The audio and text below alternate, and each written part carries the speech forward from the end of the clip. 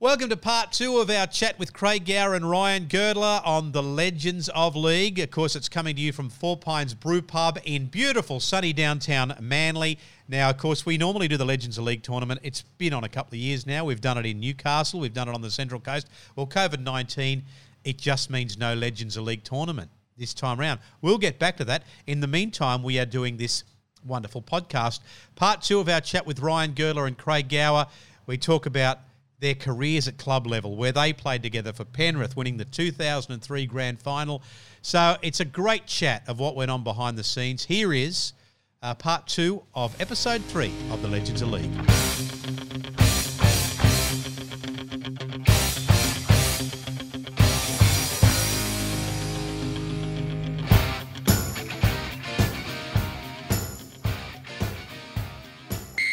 Yeah, it's the Legends of League podcast. And look, before we go any further, I'll just reintroduce you to our guys that have joined us today. Of course, the great Ryan Girdler of Triple M fame and Girdlers. And so too his friend Craig Gower. Gowie, we don't see so much of you these days. I mean, I've been to a couple of sports lunches where you've told me you're going to kick on all night. You're not going home. It's a local game. You're in Penrith. You're just going to kick on. Is that your motto? If you're in Penrith, you just stay out all night. Oh, it doesn't matter where I'm at. If there's a beer on, I might stay at all stumps. But yeah, I try and keep myself out of those profile places now. You know, always bring myself unstuck somewhere. So I thought I might as well just stay local and have the shield that I usually have out there, so it's all good. See, we were at this beautiful establishment in Penrith, which was a lovely place. Not as good as the Four Pines, but I said to you, Gowie, I said, like, are you going home when this function ends? And you said, oh, mate, I'll be going till about 4 a.m. Yeah, well, I think we did too. Yeah, it was a good day. We had Fletch and Heidi come out and had all my mates out there, and we always have a good beer at the Gemmo. Yeah. Gers hasn't been to the Gemmo. He's too upper class. He's too upper class to turn out there. Was that another cash job for you, Maroon, was it? Oh, mate. No, mate, actually it was a love job. It was a love job. For charity. I don't mind doing a few love such jobs. a generous soul. Mate, you wouldn't get in the pub in Penrith with that fancy shirt. Where did you get that shirt? I have no idea, actually. It's like a What's wrong with the lumberjack shirt that's never been anywhere near the bush. It's like one of these people that drives a four-wheel drive, but it never gets off the bitumen. Is that right? I do that as well, actually. Boys, I've got a special guest for you on the phone, but just before I get to him, I've had so many people getting hold of me via email and Twitter and God knows what, say, if you get Gowie on, you've got to ask him about the 2 buses after the 2003 grand final. Now, what happened? You hijacked 2 buses. No, well, I didn't know that we hijacked 2 buses. I got told. So, and obviously, Did you forget? I wasn't in a good state of mind at that time in the morning, you know. But what happened is that because we went back to the Leagues Club, and Gers vouched for that. We went back to the Leagues Club, we partied there, and then we got the tap on the shoulder by the club, and they said, you better go. And I said, well, I'm not leaving until you fill a cab full of alcohol so we can sort of shift off, you know. And we had a big crew behind us, so we went back to my mate's house, Kiwis, and so we shot back there. There was a huge crowd there. I don't know what. There was had to be at least 40, 50, 60 people. Right. Know? So, and anyway, we'll have a good time. The morning hits and we're out the front and we're having a good time, and then we had to get to the Pioneer, as I remember, because we had to get to the Pioneer and then get to the ground. We had to do a dress up. And so we landed, first off, this bus had come past. So I ran out, stopped the bus, and I said, mate, you've got to take us to the pub. I said, what are you doing? What's the go, you know? And he goes, oh, mate, I'm en route. I can't do it. I said, please, buddy, you've got to take us. There's no cabs. We can't get anywhere. Just take us back up there. And I said, mate, you'll be fine. You won't lose your job. You'll be okay, you know. And if you do, just get him to give me a ring and I'll try and sort it out for you, you know. But he goes, yeah, okay, jump on. Just get on the bus. So we loved on the bus. We got to the pub, and obviously we were all sorted. And then after I did that, the podcast the other day, one of my mates rang me and he said there was a conversation on Facebook about the lady was speaking to the bus driver. And so got in contact by direct message and he said, oh, well, Craig wants to meet up with him. And she goes, oh, well, by the way, he's actually hijacked 2 buses. There was two bus drivers that want to catch up. So when this pandemic sort of finishes up, we're going to go catch up with the 2 bus drivers and have a couple of beers and tell old stories. And hopefully they can fill me in with what actually happened on the bus. Did you drive the bus? I couldn't tell you. I couldn't tell you. Were you on the bus? I think I was on the bus. All I remember is going to the Pioneer and they wouldn't let us in. Do you remember that? Where they put us out the front, they wouldn't Yeah, let us in the Pioneer, and then we had to sort of walk back up to the Leagues Club, and then, he's right, then we had to go over, and there was all the fans were sort of waiting over at the stadium, and we had to walk the shield around, and good memories, good times. Well, before we talk any more about the famous 2003 grand final, let's go live via satellite, thanks to modern technology, to the backyard of Luke Priddis. Priddo is online. Priddo, welcome to the Legends of League podcast. Afternoon, gents. Good. Gowie. Hey, Lukey, how are you, mate? Can you stop moving the Good camera? boys. You're making it really hard to focus. Oh, someone's Keep it- got to hang on to my phone, so Okay. I Bring didn't get one the of the kids helicopter out. up there to be in studio, so...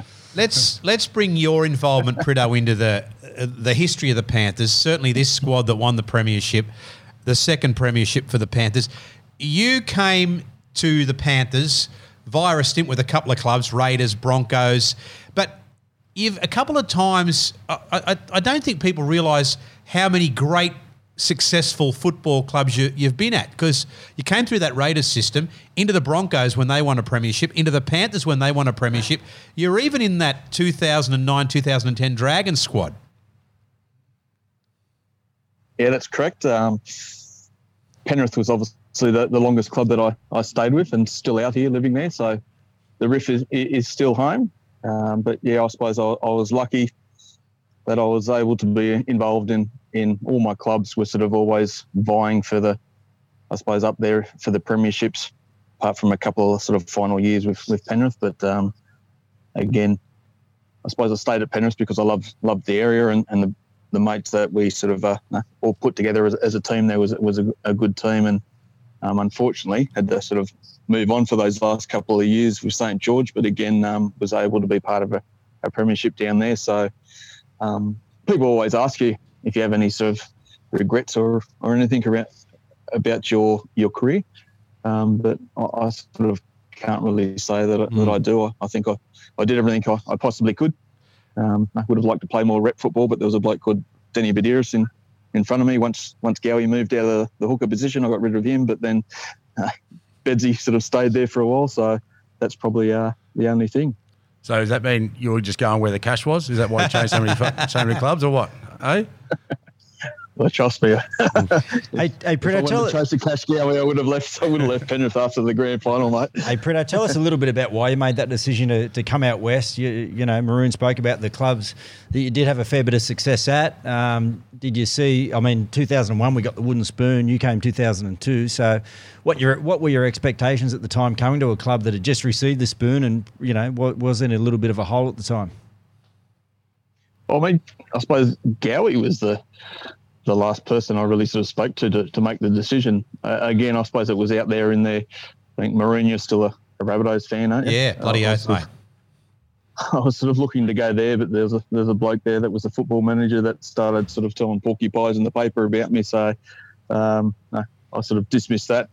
Then I had a sort of a chat with Royce, and then the next thing I knew, Gowie was on the phone sort of basically calling bullshit to see if I was just basically looking at Penrith as an option to put the price up. But I sort of said I was serious because he had sort of made the decision that I was told to move from hooker to halfback, and that was sort of the end of the story. I decided to sort of come down.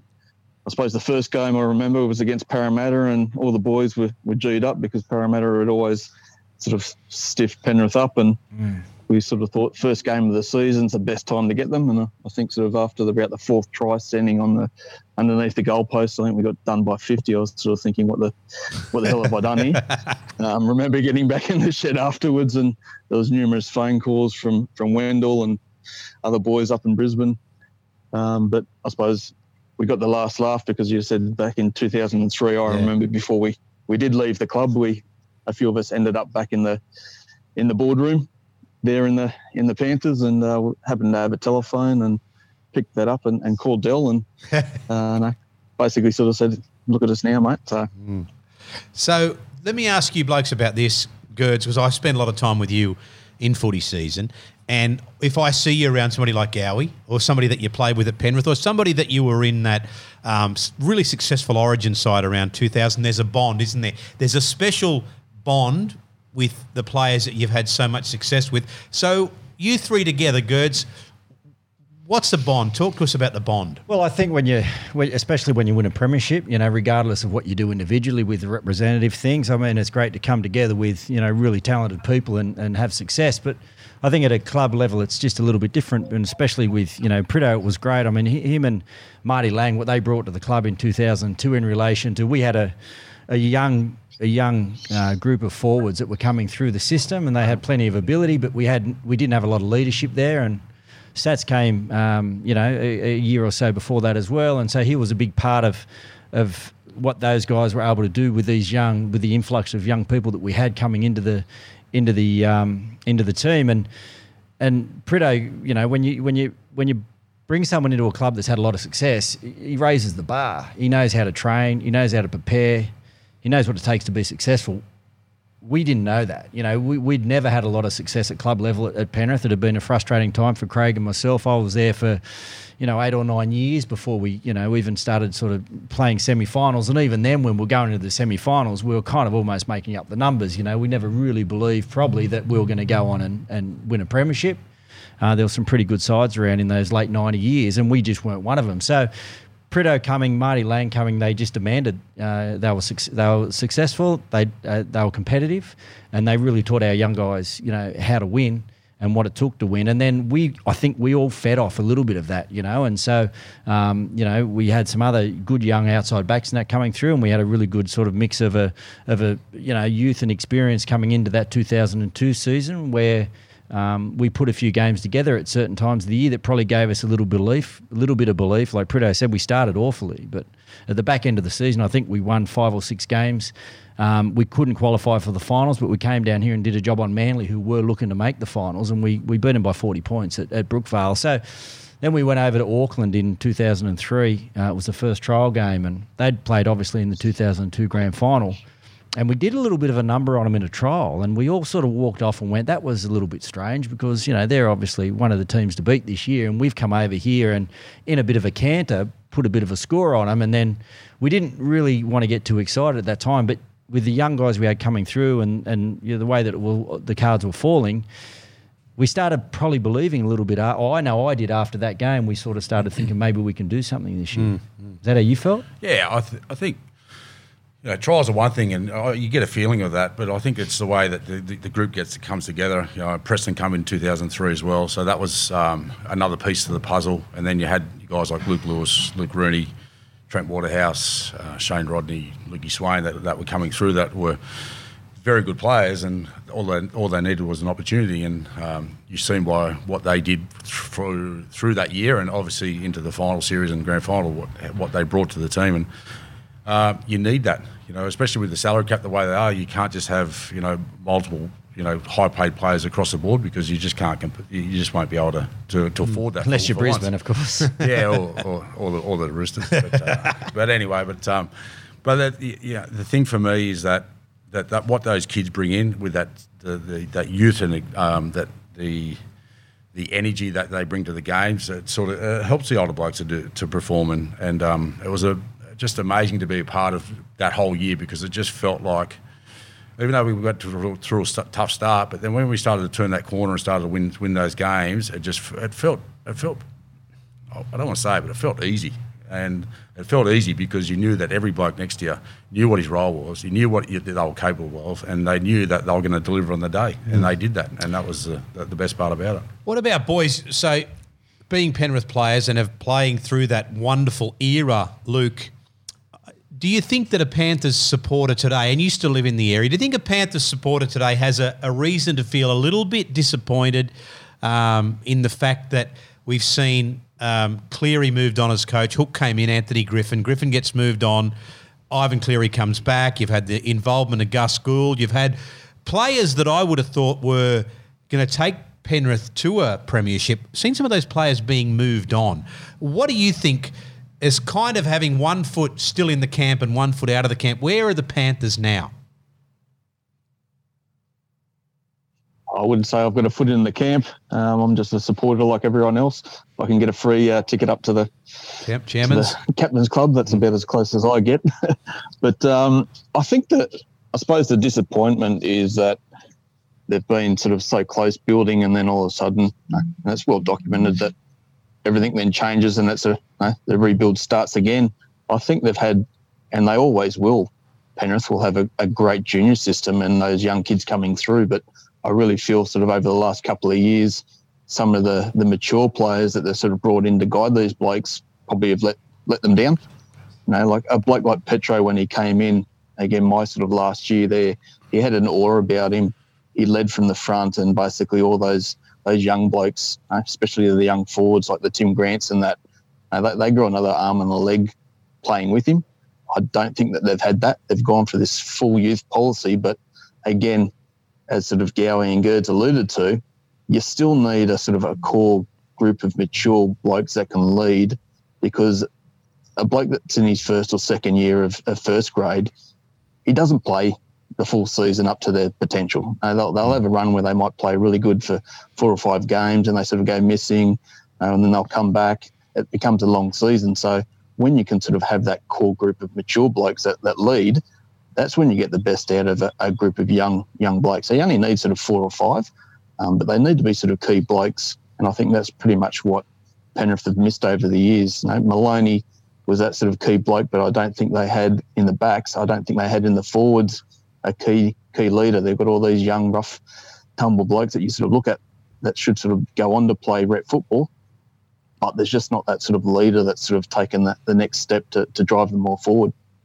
Also, you don't know what's the politics of it. In every club, there's always politics behind the scene. If something's gone down that you don't really hear about, Gerds and I, we've been involved where there's, one of the coaches gets sacked and, there's questions around it and, your performance and all the rest of it. And it gets to the group. It does, like obviously when you're not winning games and so forth. But, from my understanding, there was chat that, Hook didn't get along with a couple of blokes, and then it just starts. It just snowballs. It's like cancer, simple as that. And then the club has to be seen to do something to keep the players happy, which I think is rubbish, because at the end of the day, the players are there to play, the coach is there to coach, and just go out there and do your job. Even though there's occasions when you might not like a player or all the rest of it, but you're just out there. You've got the same common goal. Your common goal is to win and to work hard to succeed.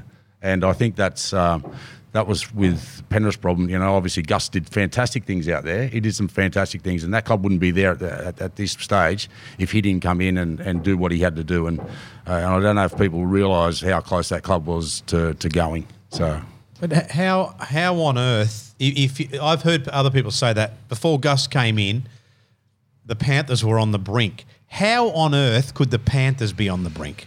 I mean, they have. You could say the same thing about the NRL, mismanagement of funds. You could. And I don't know the full story, and I don't really want to speculate, Maroon, but, I know they had a lot of assets at some point in time, and this is where Priddis can probably step in because he's the money man amongst us, but they had a lot of assets, and they had to sell a lot of those assets at some point then to pay some of the debts, and they've taken out quite a few large, I think, loans over the past, 10 or so years, and they haven't always had the capacity to cover a lot of those loans, so therefore they become, in debt, in a lot of debt.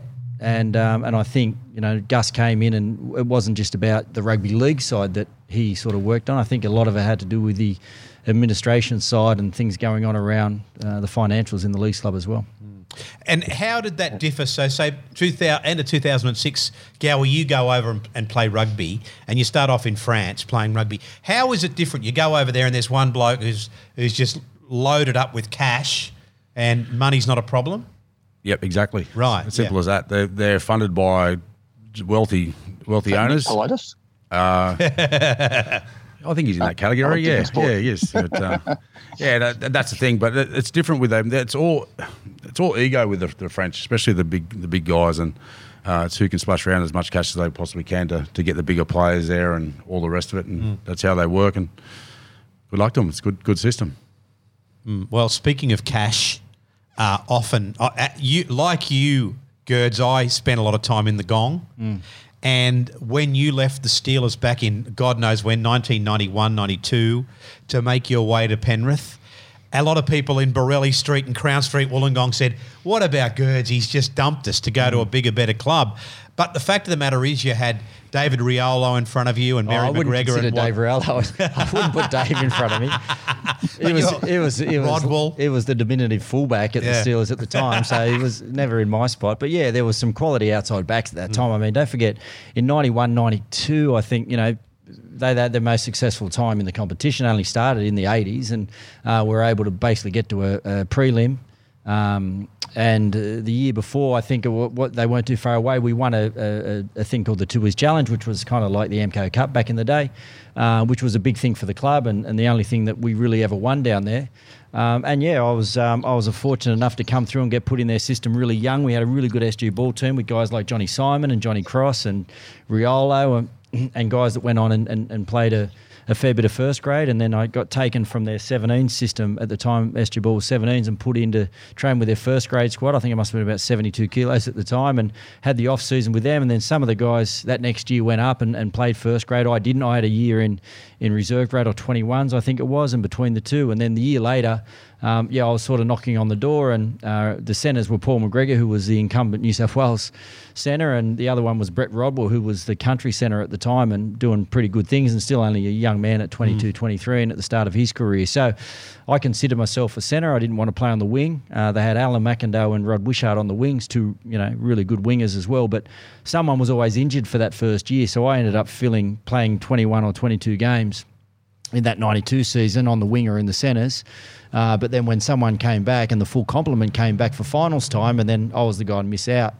And when I sat down with the coach, it was Graham Murray at the time, he said, look, mate, you're just going to have to sit behind. We've got some good players in front of you. You're going to have to sit behind them. And then Gus Gould came and got me, and I was pretty tight with Freddie. I'd done some junior stuff with him, and they come and sat down with me and said, would you be interested in coming up, and we'll give you a shot at playing in the centres, in 93. And it was halfway through the back end of 92, and I was off contract, and so I went from like a $16,000 junior scholarship down there in 92 to some decent coin up there at Penrith. Yeah. And I didn't even know where Penrith was, but once I got there, I settled in pretty quickly and enjoyed my time there. Do you remember me on Wollongong Radio? Because I was massive. I remember Millie. Right. Did you work with someone called Millie? Yeah, Maroon and Millie. It was massive. Okay, it was massive. No, she was great. Now, you mentioned the name Mary McGregor in that Luke Priddis. That's a bloke who's come into coaching, first grade NRL coach, but by geez, I feel like Mary McGregor's had a wretched run with luck. Is that a fair thing for me to say? Oh, I don't know. I don't really know the politics of what sort of happened down there at St. George, but no, I do keep in contact with one of the blokes down there, and I suppose it's just hard. I suppose as being the coach. I always sort of look back at Wayne and even Johnny Lang. I sort of find the successful coaches don't have too many assistants to help them out, because I think the more assistants that you have, you may feel that you're getting all this expertise coming into your team, but it sort of starts to diminish what your message is.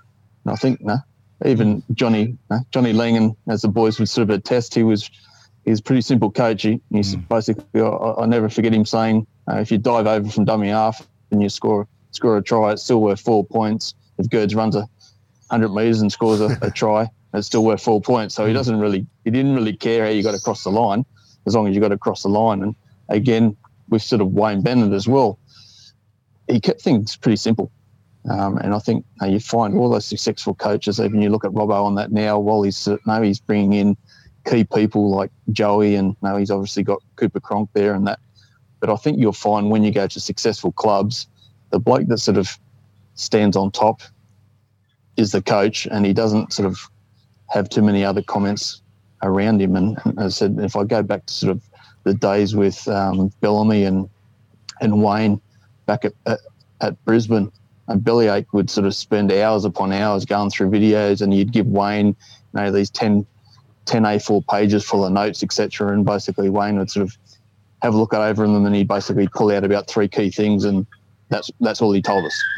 And even Bellyache would sort of say back in those days, he used to sort of get so into it that he'd be urging to want to, you forgot this point and you forgot that point, you forgot about that. But then basically it would be, we've got the simple, we've got the basics covered, Bellyache. That's the way that we're going to sort of run with it. And I think he sort of learnt again, and why he's so successful down at Melbourne is because at the end of the day, he knows what's successful, and that's the message that he gets across. So all the other coaches that want to bring in physios and have all these blokes monitoring data of how many Ks you run at training and all that sort of stuff. Look, at the end of the day, yes, you've got to look after the players, but, I mean, nothing beats hard work.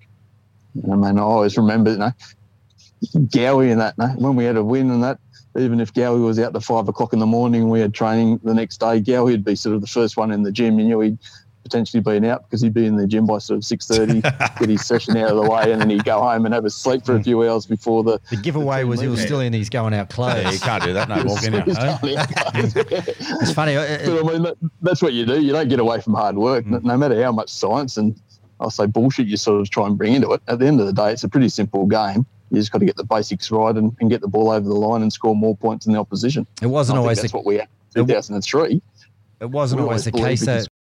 Wasn't always the case, though, Priddis, with Gowie doing hard work after wins. I remember one time we had a good win. It might have been his debut, or I don't know. You might have been a couple of weeks in. He was a pretty confident kid. Did you debut at 17?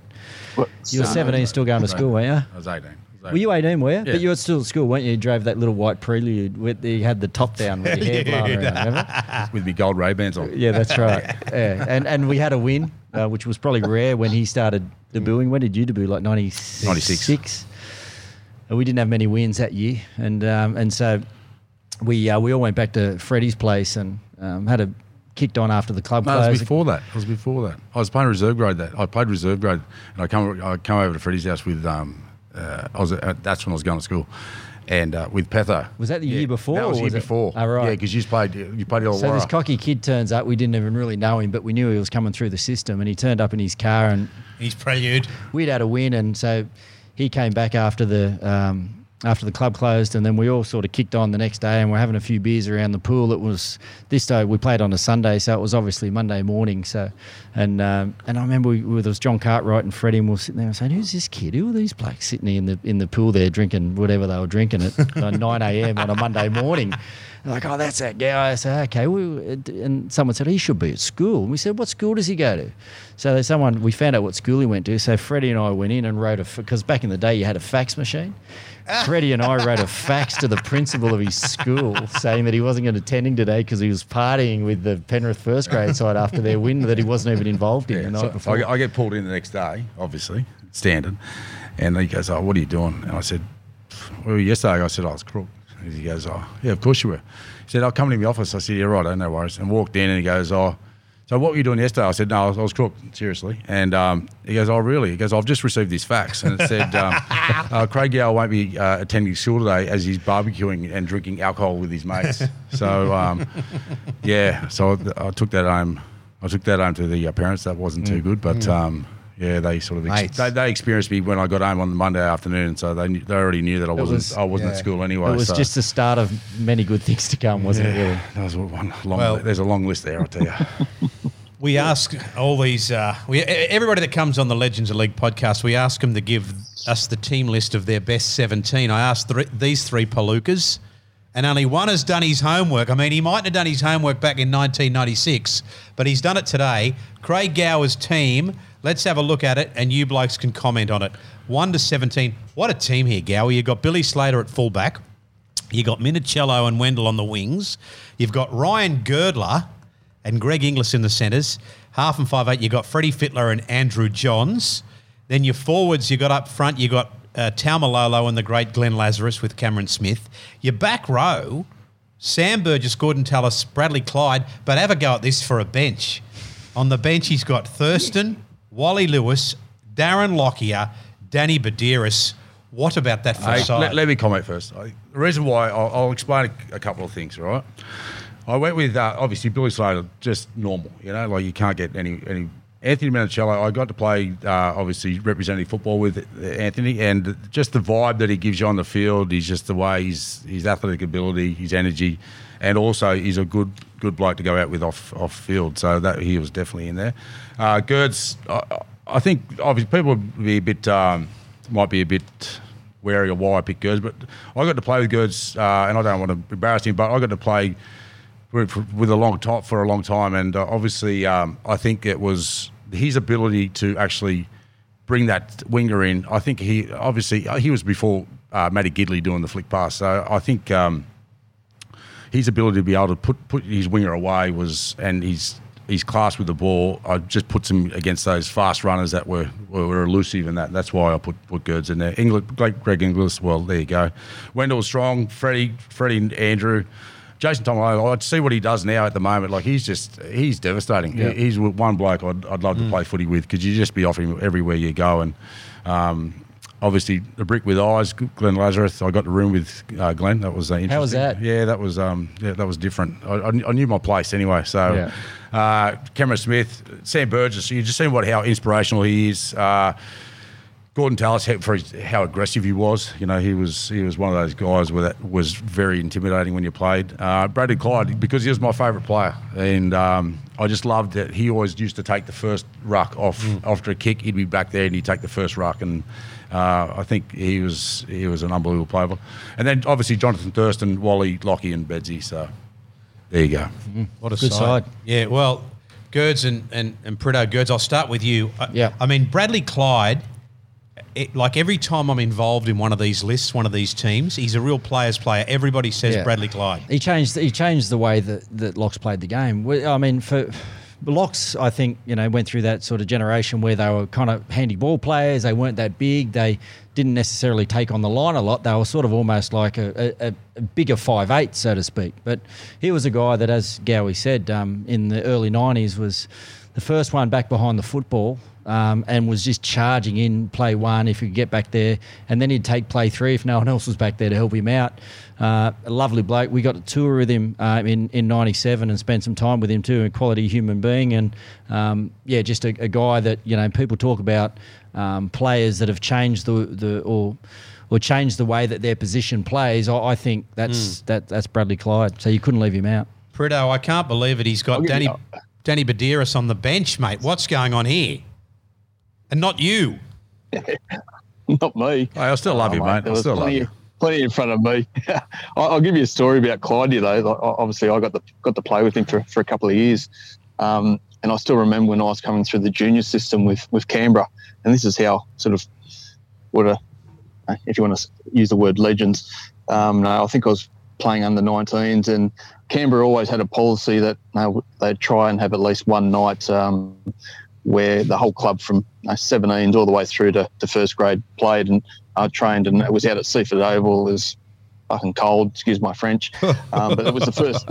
it was the first session that we sort of all came together, and I remember sort of we warming up, and you do your couple of laps around the oval, and we're sitting in the sort of the in goal, and we're all stretching, and Brad Clyde comes up and just basically shakes my hand and said, "How you going, Luke? My name's Brad Clyde," and it was like, "Oh, mate, I know who the hell you are. How do you know me?" And mate, that's the sort of bloke he was, that he'd sort of got around and known all the juniors coming through, and mate, that night made a beeline to everyone. So by the end of the night, he'd sort of introduced himself. He was an international legend by that stage to all these local juniors that were sort of in the Harold Matthews and all that coming through. So, and that moment sort of stuck with me throughout my whole career, and I sort of remember, and Presto as well, when we had a few losses out at Penrith, and it was always bloody cold because we always had Saturday night games and that. And the last person that you'd always have there would be Presto there with the crowd signing autographs, because at the end of the day, he was that sort of humble sort of person, and he never forgot where he came from, and the fact that the crowd that turn up there every week are the ones that pretty much pay our wages. So Clyde was sort of in that same mould, but obviously a decade or two before him. All right, Luke, we've got to say goodbye to you, mate, but it's always a pleasure to catch up with you, mate, on the Legends of League podcast. We'll let you get back to work, Luke Priddis, but you are a legend, mate, across a number of clubs, and you played more than a handful of games for all of them. You had a wonderful career, and we thank you for your time. Awesome, guys. Enjoy. Good. See you, Priddis. There he is. Keep talking dribble. Luke Priddis joining us there on Legends of League podcast. Now it's time to say goodbye to these boys. What I was going to do with this Four Pines Brewing Company, the Pale Ale, this is the six-pack here, I was going to bust it into three and give them two each, but I said, bugger it. The only one to do his homework was the great Craig Gower. So, Gowie, that's yours, mate. You can have a couple of those in the park before you get on the bus and go home. Yeah, I'm driving, so I'll save them up for at home, so it's all good. Good on you, mate. Good to catch up. Thank you. We'll see you back at the Jammo or the Pioneer. Happy days. Are they open? They're not open yet, are they, the Pio? No. It's not open. June 1, I think. Yeah, well, that's not far off. June 1, apparently, but I'll be staying out. Ryan, we'll see you on the... See you soon, Maroon. And the Thanks for having me. Well, Triple M NRL. We're brothers from Triple M NRL. We are. Thanks for coming in. Pleasure. Once again, thanks to our brand partner, which is Four Pines Brewing Company. You can give them a follow on social media with the handle at Four Pines Beer, or check out their website as well, which is fourpinesbeer.com.au. But it is a beautiful drop. And please make sure you hit subscribe so you're the first to know once a new episode released. That's about it. Find us on social media at Legends of League Oz. So it's Legends of League AUS, Legends of League AUS, to catch all our exclusive content and announcement. That's it for this week on the Legends of League.